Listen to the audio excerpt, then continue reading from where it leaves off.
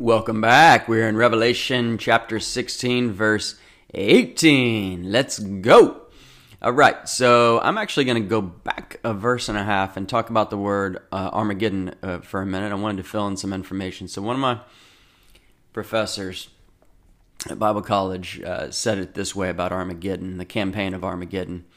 And before I say this, I just want to state this, as you'll hear me say throughout, which is we are going through the observation. We read the text. We interpret it, and that's what we believe it to mean, based on what the rest of the Bible tells us, the context of it, the culture which is written, who it was written by, etc., and then applying it. How does it apply to us today to change our lives? And observation's easy. You read it. Application is easy. What does it mean to you, and how can you put it to work to change your life? The interpretation is where sometimes people have differences of opinion. Some are way out there and just make no sense. They're contrary to the biblical. They're unbiblical. They're in contrast to other verses. They don't make sense in light of the context in which it's written, etc. We see those all the time. We see people add chapters to the Bible which ought not be there, like the Catholicism. We see religions add books to the Bible, like Mormonism, who looks at the Bible, but they add on the Pearl of Great Price and some other books. God said, don't add, don't take away. When we get to Revelation, pretty much every expositor, every person who's studied it well, is going to have some differences of interpretation as you go through it, and that's okay. We can simply say this: let's agree to disagree and love Jesus. Let's interpret it the best of our ability. Let's understand each other, and let's move on.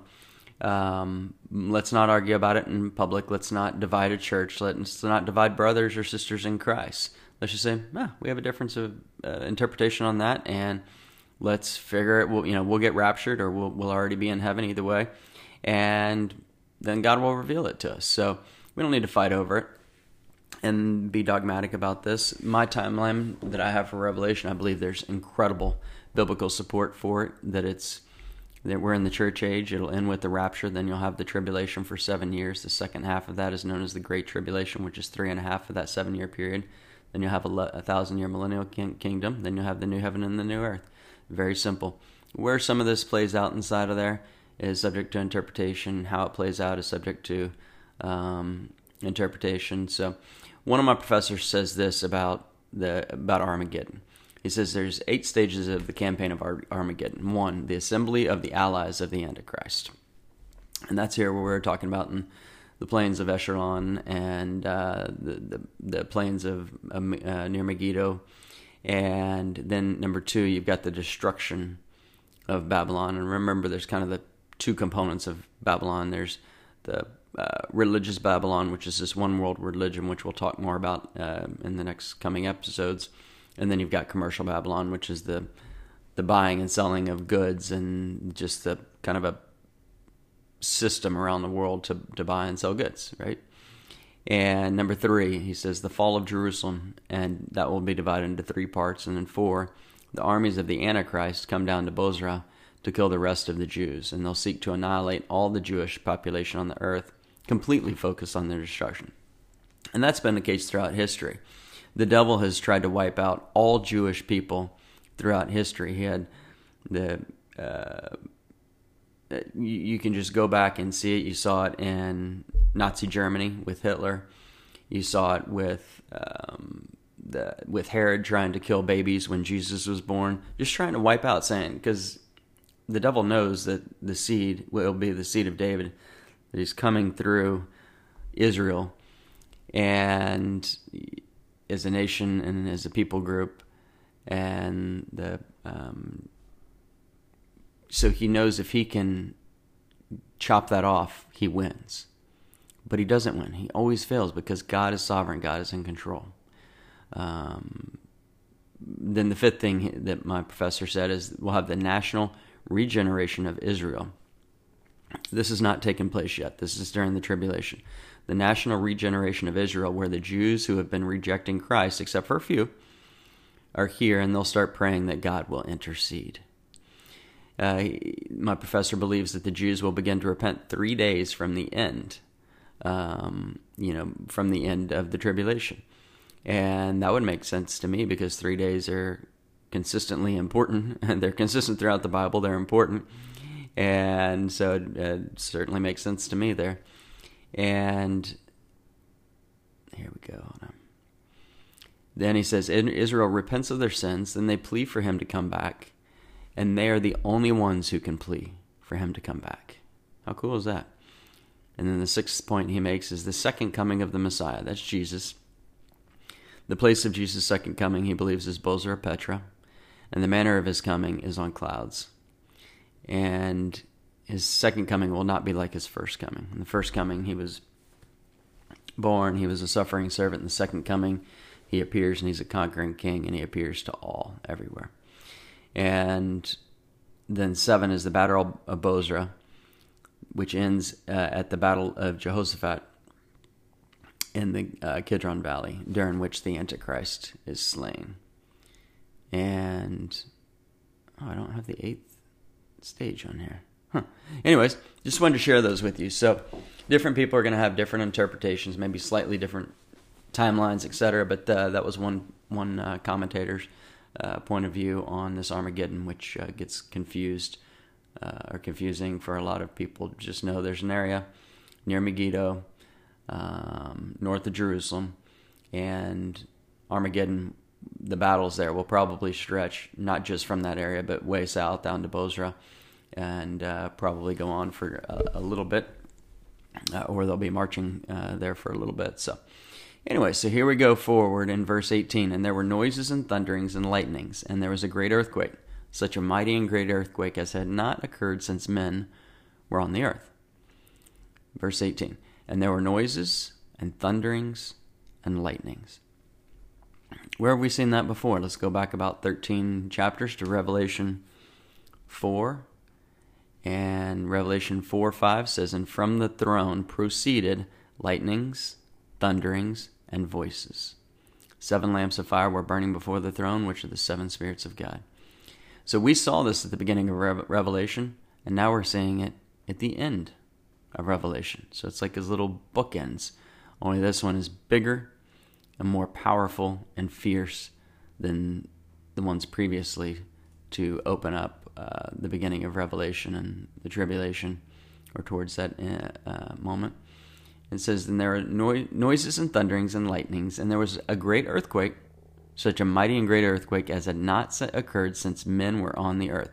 So here in view is not just an earthquake, not even earthquakes that we were talking about earlier in the tribulation through other judgments, but the biggest, baddest, most powerful earthquake in the history of the world. That is going to be one big, bad, nasty earthquake. And I don't want to be here for it. And thank God I won't be, because I'll be either taking my last breath here and I'll be in heaven, or I'll be raptured. So I'm not afraid of this earthquake at all. If you're not a believer, then you live during the tribulation. This is going to be a big thing. And verse 19, now the great city was divided into 3 parts. The great city is referred to as Jerusalem. So I believe that this is talking about Jerusalem. Divided into 3 parts, and the cities of the nations fell. So to me it appears that the epicenter of this great earthquake will be in Jerusalem. But it will extend so far that it will rock cities and nations which are obedient to Satan and the Antichrist. Why do I think that? Well, we know it's the biggest earthquake in history because it says, such a great earthquake, such a mighty and great earthquake as had not occurred since men were on the earth. Now the great city, we know that to be Jerusalem. I strongly believe that to be Jerusalem at a minimum. Was divided into 3 parts, and the cities of the nations fell. What are the cities of the nations? These are the nations that are worshiping the beast under the Antichrist's control, and so they will fall with this last 7th bowl and with this earthquake. And then it goes on to say, and it says, and great Babylon was remembered before God to give her the cup of the wine of the fierceness of his wrath. So in great Babylon, so we've got religious Babylon, we've got commercial Babylon, we've just got Babylon in view. Babylon is not associated with a good thing, right? When they built the Tower of Babel, It was the people under Nimrod, and they were rejecting God. They were trying to make themselves God, saying, look how powerful and awesome we are. We're going to build this tower to the skies. And God scattered them and changed their language. And that's why we say babble. When we say a baby babbles, oh, look at the baby babbling. Or I couldn't hear this person on the phone. They were just babbling. Or listen to this politician. They're just babbling. Well, that word babbling comes from the word Babylon, because there were so many different languages that God scattered them and put on them that they couldn't understand each other. It was just babble. So we call it Babel. So a little history lesson, a play on words there, if you will. And so great Babylon was remembered before God. Did God forget about Babylon? Does God need to remember, call to remembrance anything? No. He knows everything. Like in the garden when he says, I'm not looking at it right now, but are you hiding from me? Or where are you? Is it that God doesn't know? No, he's just waiting for an answer. He wants to know if we're honestly going to answer him, or if we think we're smart enough, or we think that he's not sovereign, omnipotent, omnipresent, omniscient, that he can't know these things. So he's not sovereign. He is. He knows these. It's just saying it's the time. It is the time for this. And his timing is perfect. Our timing is not. If I were God, I would do things in a different way, and everything would be way more screwed up. And in fact, I am my little God, and probably so are you. We do so many things that are in our own self-interest and contrary to what God wants us to do. Every time we sin, that's exactly what's going on. We're saying, I either think I know better than God, or I just want to dabble in this temptation for a minute to get away, to take my mind off of the rougher things of life, something like that. We're making ourselves little gods. But may we be convicted and look to Jesus and say, Lord, help me. I don't want that. I want to worship you. I want everything I do, everything that emanates from me, to reflect you, to glorify you, and to honor you. And that's what I encourage all of us to do. It says, and great Babylon was remembered before God to give her the cup of the wine of the fierceness of his wrath. So the cup of the wine of the fierceness of his wrath. So this is the full wrath of God.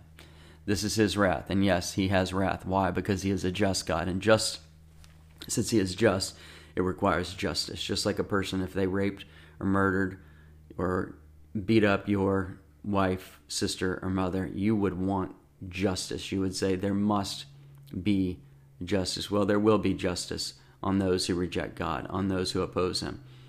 But for those who we look at from a worldly standpoint and we say that person can't be forgiven, they've got to serve a life sentence in prison, whatever. Yes, there's earthly consequences. Maybe they murdered someone and they got a life sentence. But some of those people, listen to this, some of those people come to Jesus in prison. I listened to a testimony last night. Dr. Yuan, I think is his name. Oh, I strongly encourage it.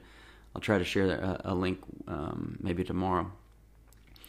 And he was a student about to get his PhD. I think he said 3 weeks or 3 months from graduating with his doctorate to be a dentist. And he got kicked out of school. And he became a homosexual drug dealer and a huge drug dealer at that point. And his mom was on the... I'll save it for you. I'll share the link. But God can change anybody. God can change anybody and cleanse them and put their sins away as far as the east is from the west.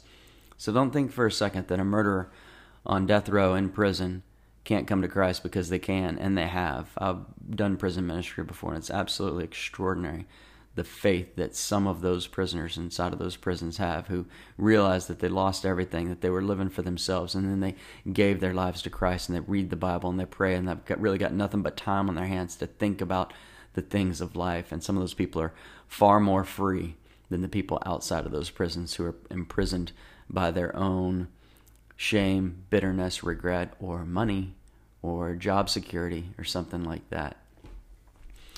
Lord, thank you so much for forgiving us when we ask you that forgiveness. No matter what we've done, and all of us have sinned, all of us have fallen short of the glory of God. We know, Lord, and help us to know if we don't know, that there is no one good but God. And Jesus said, why do you call me good? There's no one good but God. There is no one good but you, Lord. We're not good. We're not righteous. You declare us to be righteous when we ask you to control our lives, to come into our lives, to be part of our lives, to be the preeminent thing in our lives. Help us to understand that truth, Lord, and to live this day for you, and to take our minds off of worldly things and focus on heavenly things. Amen. Thank you so much for listening to Daily Verse by Verse. We want you to be prepared in season and out of season to study the whole counsel of God so that you can share with people who Jesus is through your actions, so that you have the right to tell them who Jesus is, so that they can come to know Jesus or come to know Jesus better.